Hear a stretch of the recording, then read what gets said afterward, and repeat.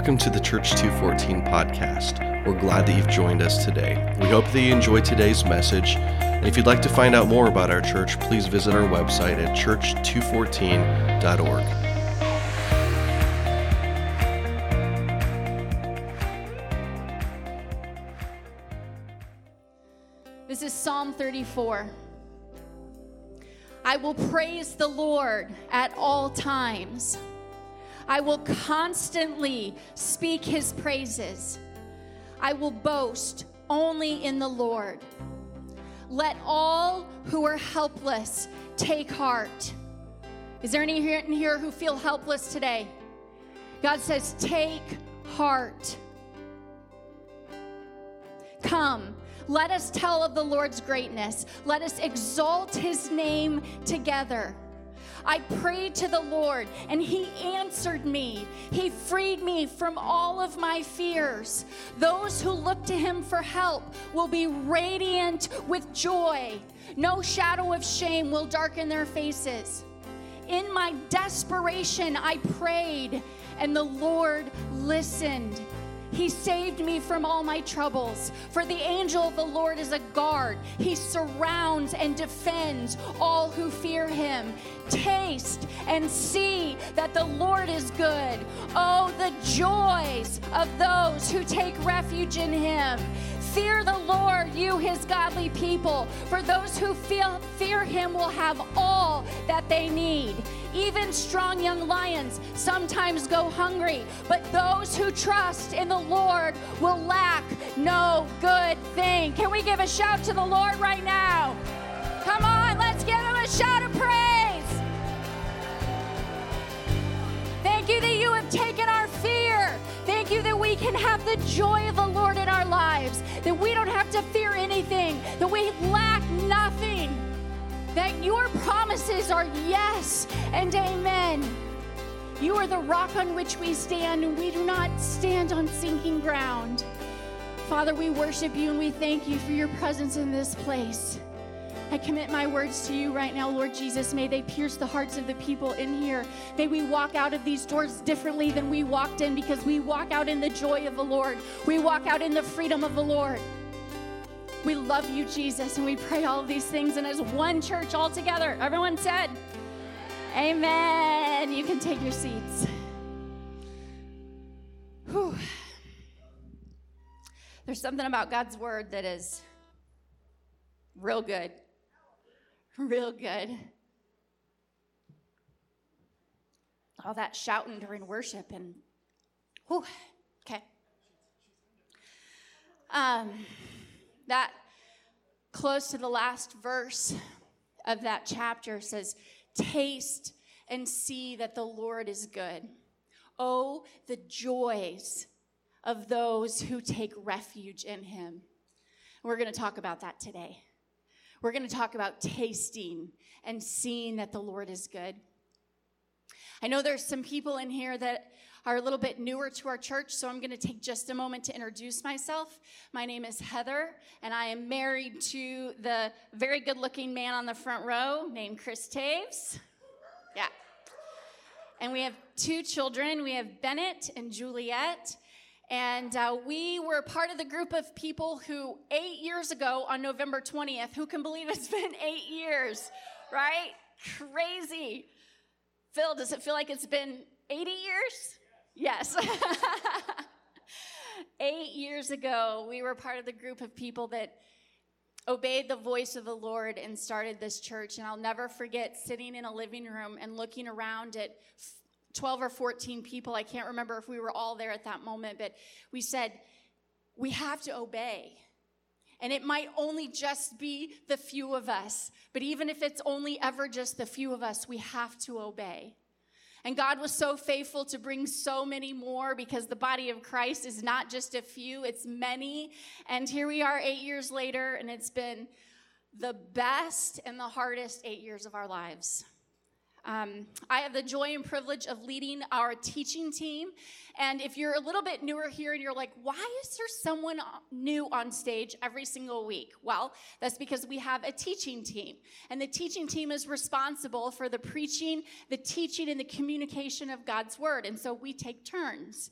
And I have the joy of leading that team. It's a group of 15 people. And let me tell you what, they love the Lord, they love the word of the Lord, and they sacrifice a lot to be able to stand up here each week and communicate what the Lord has put on them, has given them.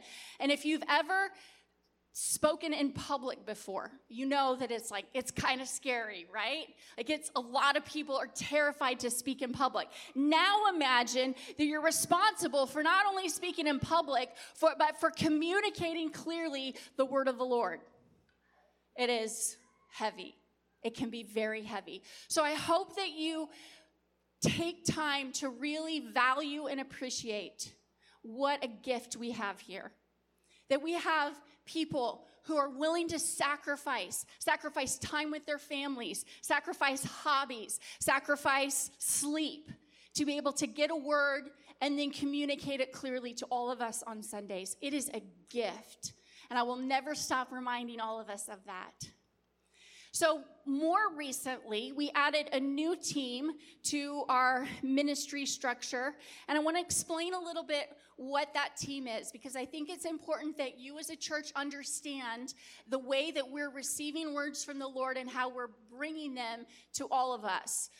So probably about a year ago, Chris and I especially felt that our church was starting to grow up a little bit. You know, if you've had children, you know there's all these different stages, right? There's infant, and then there's toddler, and then preschool, and then middle school, and then high school, and then college, and then they're adults, and there's every stage looks a little bit different, right? And you kind of have to shift a little bit with each season of raising your children.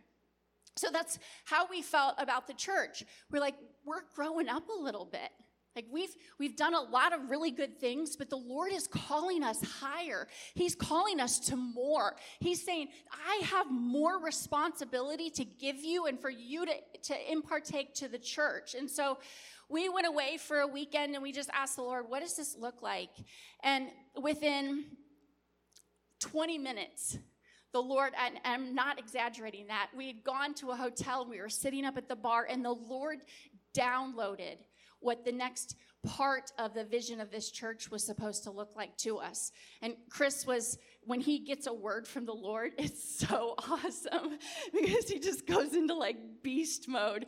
And he's got his phone and he's just, and I'm like, can you tell? And I'm giving him some things, and he'd give me like one word, and I'm like, okay, can you tell me all of it now? And so it was just really cool because the Lord so clearly lined this up.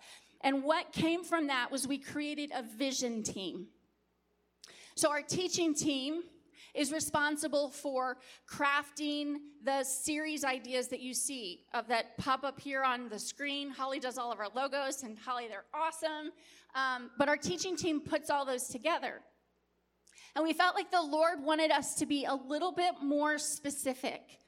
So the role of the vision team is to press in and listen to what the Holy Spirit is leading for us to say to the church, to all of you in a certain season. So for 6 months, the vision team will pray, they'll listen, they'll hear what you're talking about, hear what you're struggling about. Say, Lord, what do you want to say to your church right now in this season? And then once every 6 months, that vision team comes together and we create an overarching theme for the next 6 months of the church. And then the teaching team takes that overarching theme and they put together all of the messages that come from it. Now, this vision team is made up of 8 people. And we got the concept from Ephesians 5 and the fivefold ministry. The fivefold ministry consists of gifts in the church. So that would be apostles, prophets, evangelists, pastors, and teachers. And then we have 2 really cool guys on this team that we call them our warriors. There are intercessor warriors. And just like Joshua sent spies out into the land, Joshua said, we're about to take this land, but we got to know what's out there. So go into the land, search it out, and tell us what we're up against. So these two guys, their role is to just intercess and ask the Lord, what do the people need to hear? What are they saying right now? What are the struggles? What do you want to speak to the church? And then we all come together and we build this theme. We've had 2 of these vision team meetings, and the first time it was really awesome. We all came and we all had what we felt like the Lord had given us to say, and it all kind of lined up, and we're like, wow, that's amazing. And then we had another one last week, and can I just tell you, we had not spoken to each other about this leading up to this meeting. And can I just tell you that the Lord blows my mind all the time. As we started going around sharing, we just started laughing because of the way he had spoken the same things to all of us. In fact, Heidi wasn't able to be there because they were out of town, and she had created a video, and we saved the video for the very end. And at the end of her video, she goes, I don't really know if any of this will relate or speak to any of you. And we all just burst out laughing because she literally said the same thing that we had all just said. So I just want to explain that to you so you know that we are not flippant about what we get up here and speak about. We are being very intentional, and we are seeking the Lord, and we are taking time to hear what he has to say to all of you. And I believe that is our responsibility, and your responsibility is to receive it and to walk in it. So, if you've noticed over the last several months, the theme of all of our series and everybody that's gotten up here has been intimacy with Jesus. Intimacy with the Father, specifically through our 5 senses. Now, this became a little hilarious to me recently because I guess I have a problem with intimacy. And I'm not talking about sexual intimacy, so get your mind out of the gutter. I'm talking about emotional intimacy. Hey, Jules, I didn't tell you I was going to do this. Can you come up here for a second? Okay. This is my daughter, Jules. I need you as a prop, okay? Okay. So, my husband, if you don't know him, if you know him, you get this totally. If you don't know him, he is like the most touchy-feely guy you will ever meet, okay? Love languages, his top love language is touch by like 1,000,000%. I scored 0 for touch, so that's interesting. But one of the things that he does is he will look, I'll look up and he's just looking me in the eye. He's looking me in the eye, and I'll look for like 3 seconds, and then I look away. And then I look back, and he's still looking me in the eye. I look away. And he'll do that for like 3 minutes, and that is so uncomfortable. And it's my husband. So I think I might have a slight problem with some intimacy. But the reason I think that the Lord is so hilarious is because a few months ago, I had to go to the chiropractor, and I'm going to get into my story about that in a few minutes, but I had to go to the chiropractor, and there were some concerns that I might have some neurological problems. And so he was going to do all of these tests on me to find out how my brain was doing. And the very first one he does is he puts me in a headlock like this.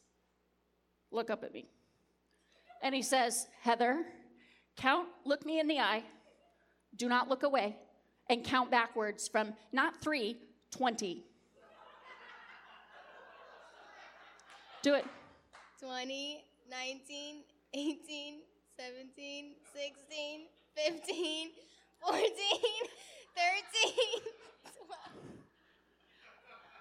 I got all the way done with that, and he said, okay, do it again on this side. Look me in the eye. Count backwards from 20. So not only am I locked in a headlock from this chiropractor, he is making me look him in the eyes and count backwards from 20. Thank you, Jules.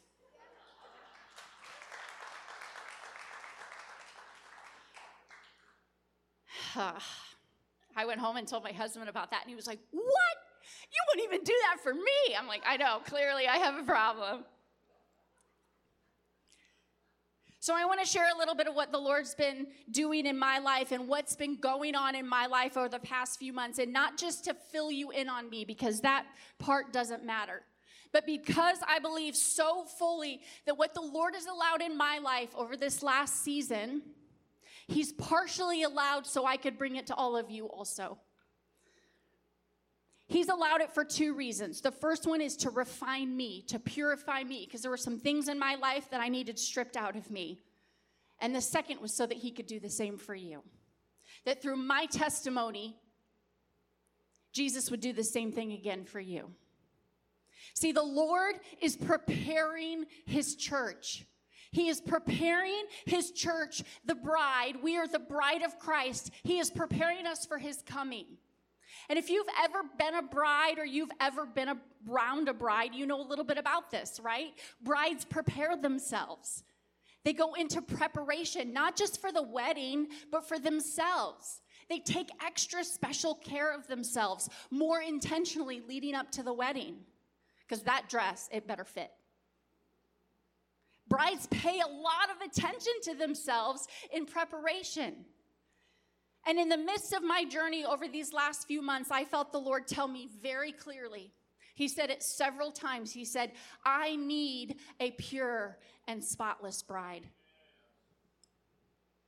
I don't just want it, I need it. I need a pure and spotless bride.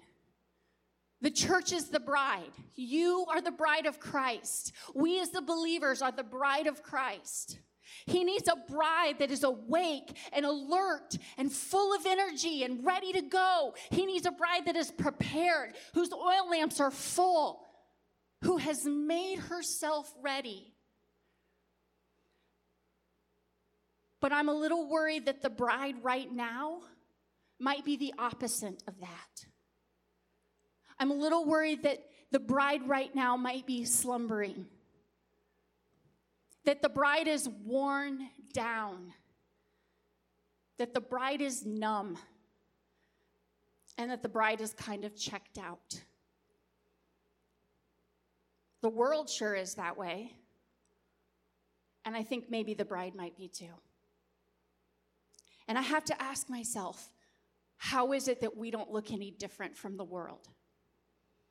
How is it that we are just as depressed and worn down and discouraged as the world?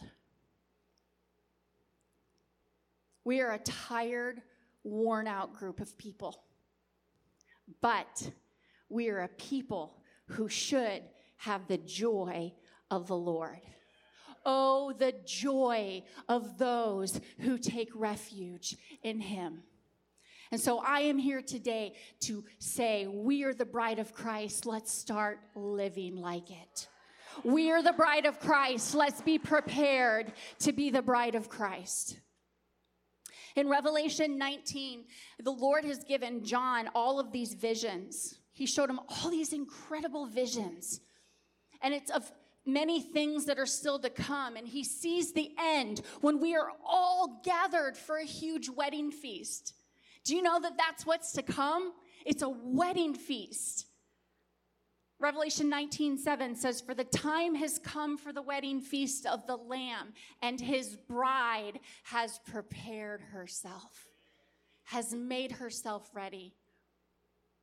We are that bride, and this is what he expects of us. So I want to take a look at one way that we can do that. Back in June, I was reading in 1 John, and I read this passage. And I have to give a shout out to my sweet little friend Cash. Because as you'll find out in a few minutes as I tell you my story, a few months ago I started not feeling well. And this was Cash's prayer over me. She gave this to me, and I'm keeping it in my Bible until I'm 100% healed. Dear Jesus, we thank you for Heather, and we pray that her head feels better. And we pray for no sickness in Jesus' name. And that she gives me a super big hug, and that Jules says, I love you, Cashy. In the name of Jesus, I pray, amen. Cashy girl, I've kept this in my Bible since you gave it to me, and it's probably going to stay there forever because it reminds me that Jesus is healing me. So 1 John chapter 2, verses 15 through 17. Do not love this world, nor the things it offers you. Let me repeat that. Do not love this world, nor the things it offers you. For when you love the world, you do not have the love of the Father in you. That's interesting to me, because we are called to love people with the love of the Father, right? But if we're so caught up in loving the things of the world, we don't have the Father's love in us. So how in the world are we going to love people with the love of the Father? For the world offers only a craving for physical pleasure, a craving for everything we see, and pride in our achievements and possessions. These are not from the Father, but are from this world. And this world is fading away along with everything that people crave. But anyone who does what pleases God will live forever. So when I was reading that back in June, that word crave just jumped off of the page at me. I immediately made a note about it in my Bible. And I honestly could not stop thinking about that for weeks. Just kept playing over and over in my mind. And I heard the Lord say this. Sometimes we crave what we are deficient in, and sometimes we crave what we have indulged in. I'm going to say that again. Sometimes we crave what we are deficient in, what we are in need of, and sometimes we crave what we have overindulged in, what we've consumed too much of. So about a month or so after the Lord showed me this verse, we had our vision team meeting, and as I mentioned earlier, we were given this theme for the next season about intimacy with Jesus, and specifically through our 5 senses. Well, crave fit perfectly into that narrative. So I added this to the list of series ideas that would go up on our big whiteboard during our teaching team meeting. And in early August, the teaching team chose this series, Crave. Holly, can you put that logo up there? Chose this series, and it was slated to begin today, November 6th, and I was scheduled to preach in it, first installment of Crave. I had no idea from August to now what the Lord was going to require me to go through before I could stand up here and give this message today. And I'd like to share that story with you right now. So in June, I started getting these really strange headaches. And I remember the exact day that they started. We were coming home from a lake day with my sisters and cousins, and we'd had a super fun day, and my son was driving because he was getting all of his driver's ed hours. And Bennett, that is not what gave me the headaches, although I'm sure it contributed. Not because you're a bad driver, just because that is not my favorite job in the world.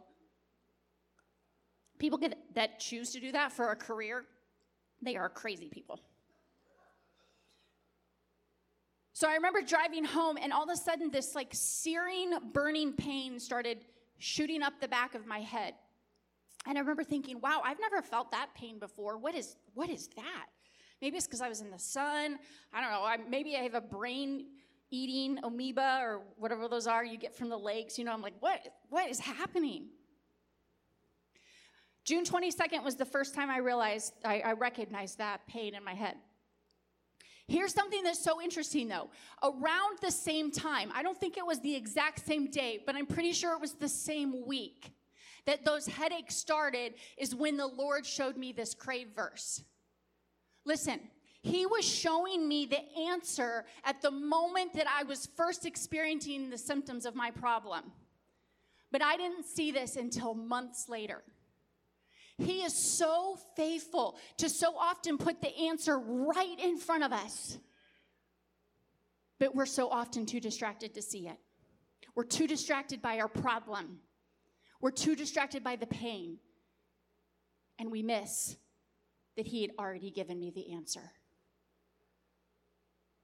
So these headaches continued. They got progressively worse. I remember telling my friend Rochelle, we were in Branson, Missouri at the end of July, or the beginning of July, and I remember we were walking to the pool, and I was like, man, I don't know, I'm just getting these weird headaches, and they're really bothering me. And as we were driving home that week from Branson, I started to feel really bad, like sick. And that continued through July, and by the end of August, I was in constant pain, 24/7. Awake or asleep. My whole back and neck and shoulders were locked up like a tight granite piece of stone. I had major fatigue. I had no energy. My son loves to go play disc golf, and we would go and play as a family, and we would literally just be walking on flat ground. There wouldn't even be a hill, and I'd be like, oh, I'm so tired. I don't think I can throw this disc. And that wasn't like me. I worked out, and I was healthy. We'd be sitting on the couch, and all of a sudden I'd be like, and I'd try to catch my breath, and I couldn't. And I'd have to take these big, deep breaths just to feel like I could breathe enough to fill my lungs. And I was ready to throw in the towel. I was ready to say, that's it. I cannot keep leading these people. I cannot keep leading a church. All those big dreams that Chris and I have, I'm not going to be able to do any of it. I had lost hope that I was going to be able to continue to do the things that God had called me to do. I was worn down. I was exhausted. I was run over. I was numb. And my close friends and family, they were so loving, and they prayed over me and checked in and anointed me with oil and laid their hands on me. And I would come here on Thursdays and on Sundays, and I would kneel or would lay on this carpet, and I would ask God to heal me. And I would say, God, like, is there something you need to reveal to me in my life? Is there something that I need to confess so that I can get free of this pain? I need free of this pain. And I didn't get a miraculous healing. I thought I was going to get a miraculous healing. Every time I would come and some other awesome prayer warrior, some person of God would come up and lay their hands on me and prophesy over me and anoint my head with oil, I would be like, today's the day. Today's the day that I'm going to get my healing and I'm going to be pain-free. And it didn't come. I thought, Lord, you're going to do this. You're going to heal me, and then you're going to put me right back into the place that I had been, healthy and energetic and taking on the world. But listen, my Father loves me too much to take me back to where I was. Your Father loves you too much to not help you out of your pit that you might not even know you're in. He loves me too much to not allow me to go through a wilderness season to get some of the junk that I didn't even know was in there stripped out of me. I knew I needed some help to figure out what was wrong with me. I'm not traditionally a traditional medical type of person. In my family growing up, we didn't even go to doctors because we believed just in divine healing. I do believe that doctors have a gift from the Lord, and God has given them wisdom, and we go to doctors now. But because of the way that I had grown up, I was like, I just don't feel like going to a medical doctor is the right path for me right now. And so I made an appointment with an old friend of ours who was the chiropractor, the one who made me stare him in the eyes and count back from 20. Yeah, him. And I spent the next 2 months going to him once and twice a week. And he helped me a lot. He relieved the tension in my muscles and my back and my neck. He taught me how to breathe properly. He taught me how I was breathing improperly. But there was still something wrong. I was so tired. I had no energy, and I still had constant, terrible head pain.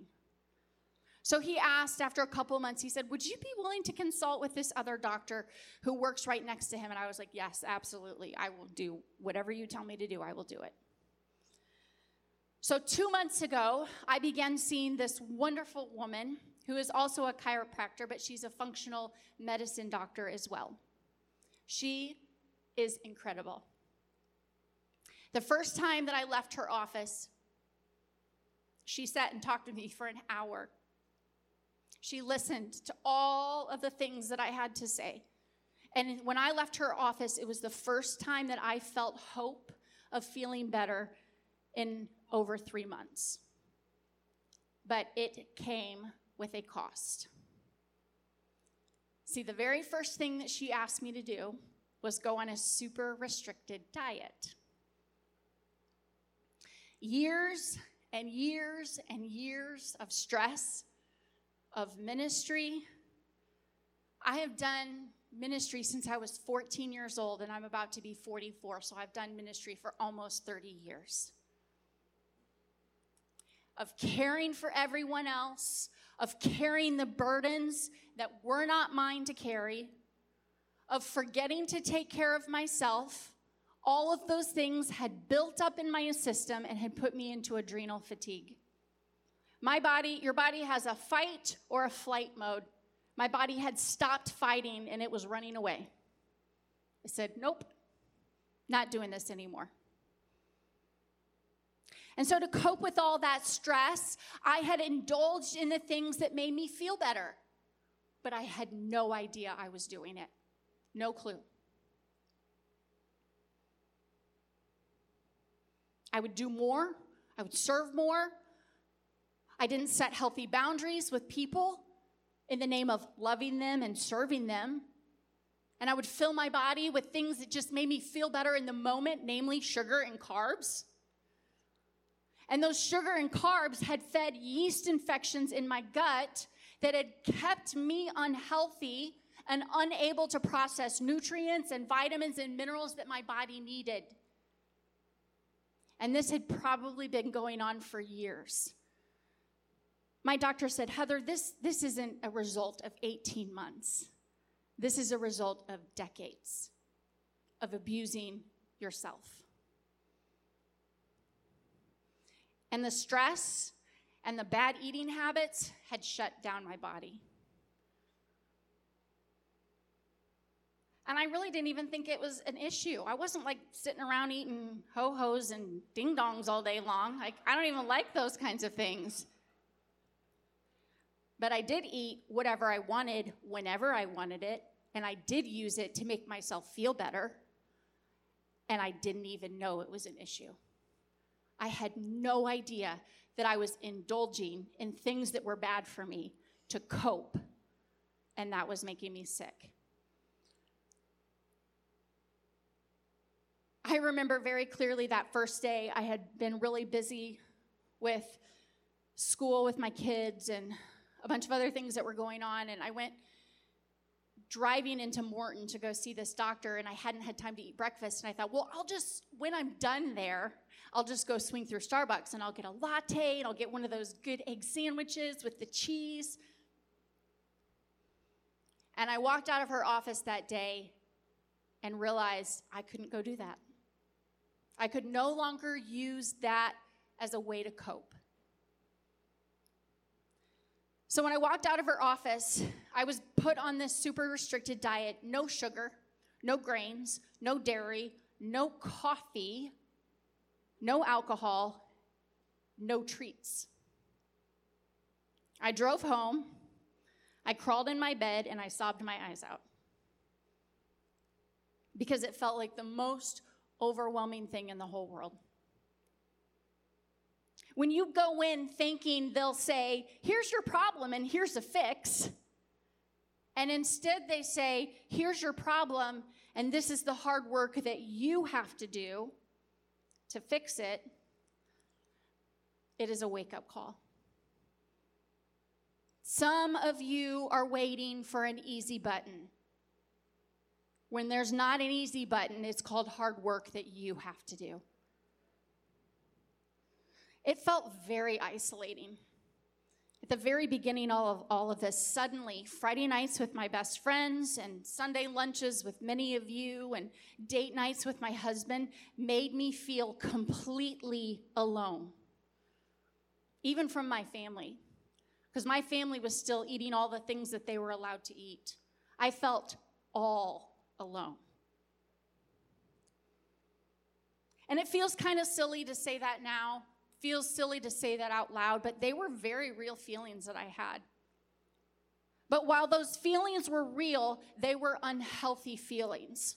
See, the idea that happiness with my friends on a Friday night was based on what I was eating or drinking rather than on the people that I was with is crazy. That is an unhealthy feeling. My feelings were lying to me about what the truth was. It was making me believe that I was all alone when the truth is that the people that loved me the most were still right there by me. So it's been 5 weeks now since I've been on this food protocol. And let me tell you, if I had to go back and do it all over again, I 1,000% would. Because of what the Lord has been so kind to show me in all of it.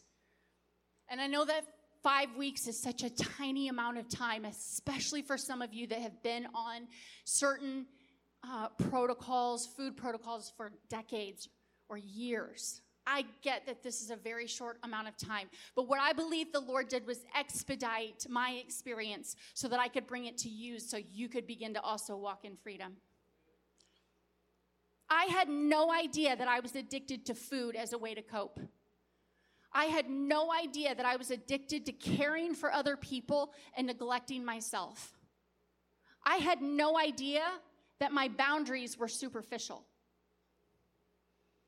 I had no idea that I was deficient in the things that would keep me strong. And within a week and a half of eating differently, I started to feel different. I started to feel my energy come back. I stopped taking naps every day. My mind began to be more clear, and I once again had hope that I would be able to spend decades more serving alongside my husband to build the kingdom of God. And the changes weren't just physical. They were so spiritual too. Chris says this all the time, and I believe it. The spiritual affects the physical, and the physical affects the spiritual. What God is doing in the spiritual realm, you will see manifest in the physical realm. And what is happening in your physical life, you will see manifest in your spiritual life. Because I was so numb from stress and indulgence in the wrong things, I was having a hard time hearing the voice of the Lord, or really even desiring to try to hear the voice of the Lord. I still believed. I was just stagnant. I was numb. There was no new growth in me. I was living on the things from before. I wasn't receiving new revelation. During this season, I also took a 6-week sabbatical from all ministry. And the beauty of this church and the beauty of the structure we have is that I could do this without everything imploding, because the body of Christ is supposed to work this way. It does not rest on one person, and when one is down, others step in and fill the gaps, and that's what so many of you did so beautifully for me, and I thank you for that. I am not 100% healed yet, but I am so close. We are still working on some adrenal fatigue issues and getting these headaches totally gone. But Rochelle laid her hands on me and prayed on Thursday night, and I think I've only had 2 of them since Thursday night. So I want to point out some of the lessons that I've learned in hopes that some of this will also resonate with you. See, my story is about food and drink and busyness and stress and not setting correct boundaries, but indulgence can be anything. Indulgence can be your work, your sexuality. Indulgence can look like your hobbies or your children. You can be indulged in your children and completely missing what God has for you. Indulgence can look like TV shows, streaming, social media, video games. Indulgence can be your grief or your wounds. Indulgence can be bitterness and negativity. Indulgence can be self-pity and selfishness. So I don't know what it is that you indulge in, but I know that God wants to set you free from it because he is looking for a bride that is ready and prepared. When you indulge in junk, what's real and nourishing doesn't taste as good. When you indulge in junk, you lose your appetite for what is good. I want you to think about this just for a second. When you're listening to the world's chatter, the media, the news, what people are saying, and you've consumed and filled your mind with it, this is like, You're not going to get much out of this if you're indulging in what the world is saying. God's word will satisfy you when you cut out the world's chatter. Listen, I got such a clear picture of this with food. When I cut out all the food that was so bad for me, real food began to taste amazing. And my family is probably so tired of me saying, like, this tastes so good. I mean, listen, at first I was kicking and screaming, and I was not happy about it at all. I never in a million years would have thought that I could eat a plain burger with nothing on it and think it tasted as good as a milkshake. But it did. Because that's what happens when you cut out the junk. When you cut out what is not nourishing your body. Number 2, when we're indulging in what the world offers, we don't crave what God offers. We crave more of the world. So if you're ingesting all of the things of the world, you're most likely not going to want to come and sit in his presence and soak in his presence on a Thursday night. Because it doesn't line up with what you're craving, which is more of the world. You'd rather stay at home and watch your show for 3 hours and become numb to what God has asked you to be and who he's asked you to be instead of come and sit in his presence.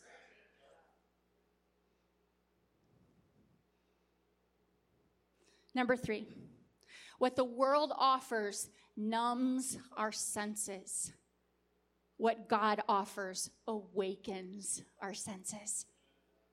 He desires for us to have the fullness of him, not just little pieces, little injections here and there. I want to read through some verses that talk about our 5 senses. The first is one that we already read. Taste and see that the Lord is good. Taste, have a bite. Taste what he has to offer and see his goodness. Psalm 27:13 says, "Yet I am confident that I will see the Lord's goodness while I am here in the land of the living." He doesn't reserve that for heaven for a long time from now. He says, I will see his goodness now in my life. Mark 4:24 says, pay close attention to what you hear. The closer you listen, the more understanding you will be given, and you will receive even more. And Mark 16 says, these miraculous signs will accompany those who believe. They will be able to place their hands, touch their hands on the sick, and guess what? They will be healed. And 2 Corinthians 2:14 says, though our yielded lives, when we've stepped away from the things of the world, through our yielded lives, he spreads the fragrance, the smell of the knowledge of God everywhere we go. We have become the unmistakable aroma of the victory of the anointed one of God. During this season, I was asking the Lord, make me more alert with all of my senses to your presence, God. And one of the things I was specifically asking him was, would you help me smell your presence? And I didn't know what that meant, but I knew that Scripture said we could smell his presence, and there was an aroma of his presence. And so last Sunday, I was sitting right there, and Dalton, you were up here on stage, and I could hear, and I could feel the presence of God stirring.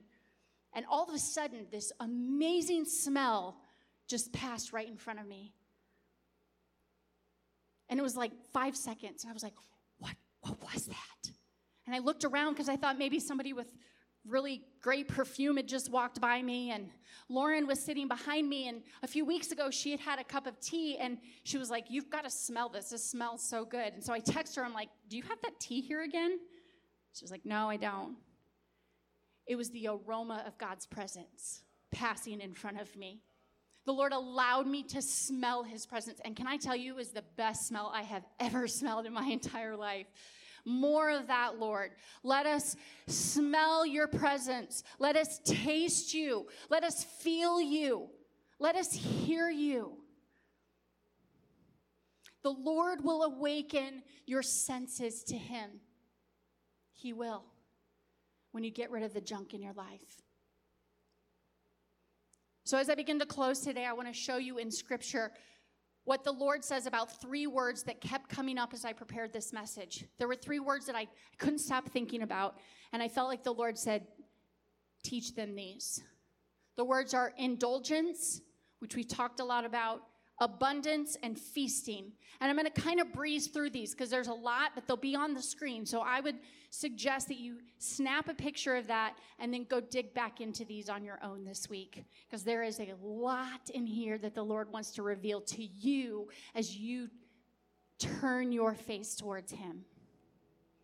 So what does the Bible say about indulgence? There are lots of different things that we can get caught up in indulging, but Proverbs 23:4 says, don't wear yourself out trying to get rich. Be wise enough to know when to quit. Proverbs 23:13 and 14. Don't fail to discipline your children. Physical discipline may well save them from death. Proverbs 23:21. Don't live in the excesses of drunkenness or gluttony, or waste your life away by partying all the time, because drunkards and gluttons sleep their lives away and end up broke. Philippians 3. For I have told you often before, and I say it again with tears in my eyes, there are many whose conduct shows that they are really enemies of the cross. They are headed for destruction. Their God is their appetite. They brag about shameful things, and they think only about this life here right now on earth. But we are citizens of heaven, where the Lord Jesus Christ lives, and we are eagerly waiting for him to return as our Savior, as the bride of Christ.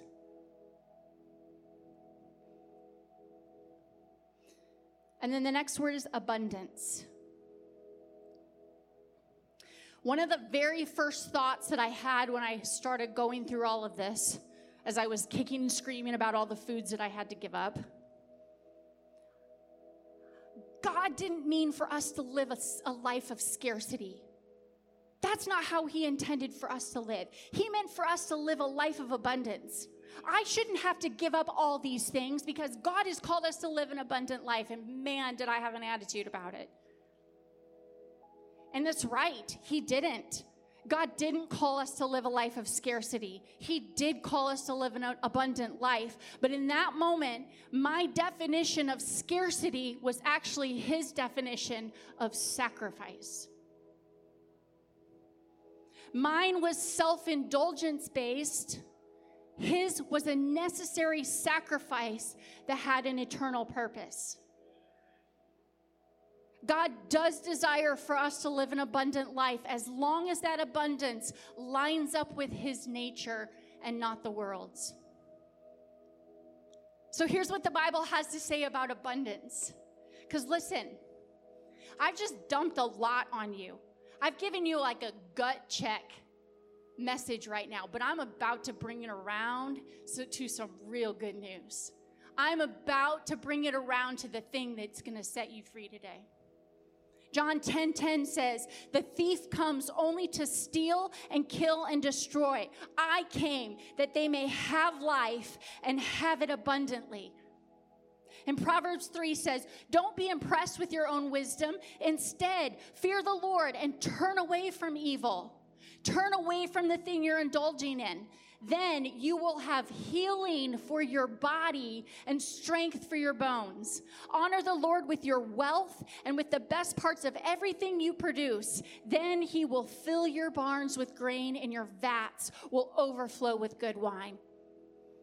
And Philippians 4:19 says, my God will supply every need that you have according to his riches and glory in Christ Jesus, because he owns it all. He has it all. And the last one I want to talk to you about is feasting. See, God came up with feasting. He created it. He designed us to feast. He did not design us to live limited lives. And the Old and the New Testament are full of feasts. They feasted all the time. They had feasts for everything. That was part of their worship to the Lord.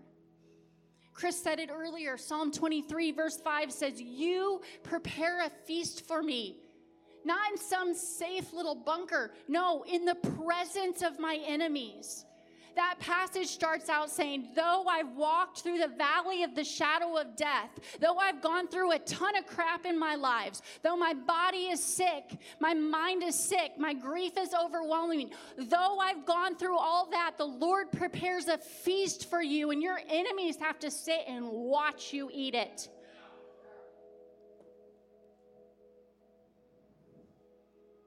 In Isaiah is prophesying about what is to come. And it says, in Jerusalem, the Lord of heaven's armies will spread a wonderful feast for all the people of the world. That is going to be a big table. It will be a delicious banquet with clear, well-aged wine and choice meat.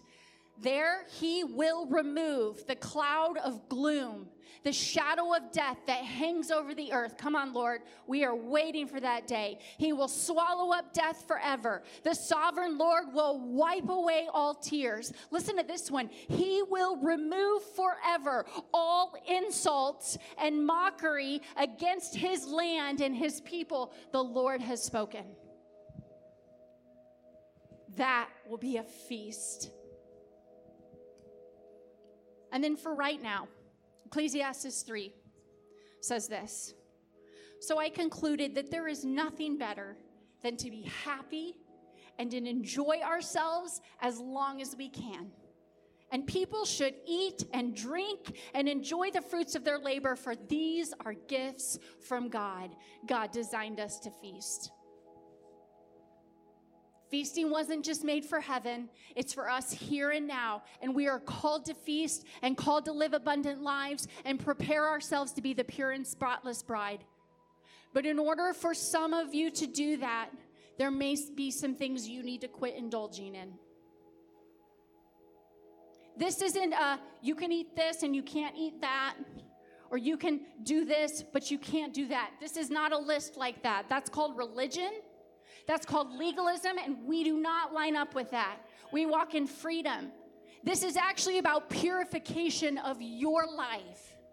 This is about the Holy Spirit speaking to you individually and convicting you on the thing that you've overindulged in that's keeping you from being the pure and spotless bride.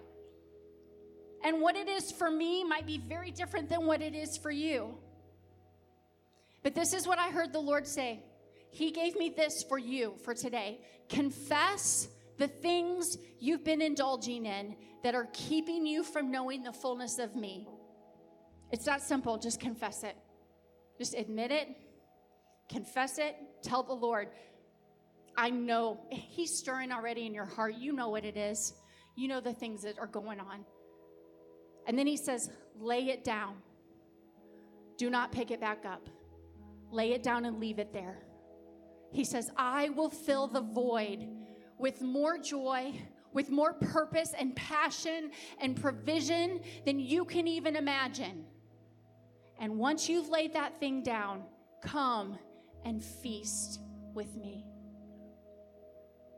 Lay it down, leave it there at the foot of the cross where Jesus already paid for it, and come and feast with him.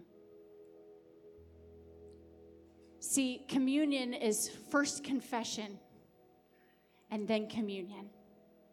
That's how it goes. We confess, we leave it, and we go and we dine with him. We feast with him. We taste the goodness of the Lord. The Lord does not want you to sit in your shame and guilt. He doesn't want you to beat yourself up over that thing. He says, confess it, let it go, then come and fill your plate and feast with me. So that's how we're going to end today. We're going to have a moment for you to confess, for you to just speak with the Lord. Have the Holy Spirit stir some things up in your heart that he's already probably showing you. And then you're going to come up here and you're going to fill your plate with all of this goodness. And you're going to have communion with him as he restores you and he renews you. And he says, you are my child, and I want you to be the pure and spotless bride that is ready for me. And we're going to see the joy of the Lord in the land of the living right now, today. So the band's going to begin to play. I'm going to pray. And then as you're ready, you come up and you fill your plate and you do whatever the Holy Spirit is telling you to do. And then when you walk out those doors, there's going to be some work to do. It doesn't end here. There's probably some things you need to cut out. There's probably some things you need to step into so that you can stop indulging in the things of the world and start indulging in the things of the Lord. Father, we thank you that you are so kind to us. We thank you, Lord, that your presence goes before us and behind us and all around us. We thank you that you love us too much not to leave us in the place of our pit, not to leave us in a place where we're numb, not to leave us in a place where we're complacent, not to leave us in a place where sin is overwhelming us. Your goodness and your kindness, Lord, is what prepares us to be able to see you face to face. So right now in these moments, Holy Spirit, do what only you can do. Impart what only you can impart. I pray over every heart and mind right here in this room, God, and I pray that today will be a marking point.